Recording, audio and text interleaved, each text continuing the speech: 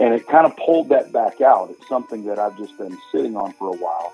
It's always kind of created a dissonance with me, and never really dived into it. And I got into it recently, and I got to thinking, you know what? When we say God robed himself in the flesh, we're actually not using a semantical error.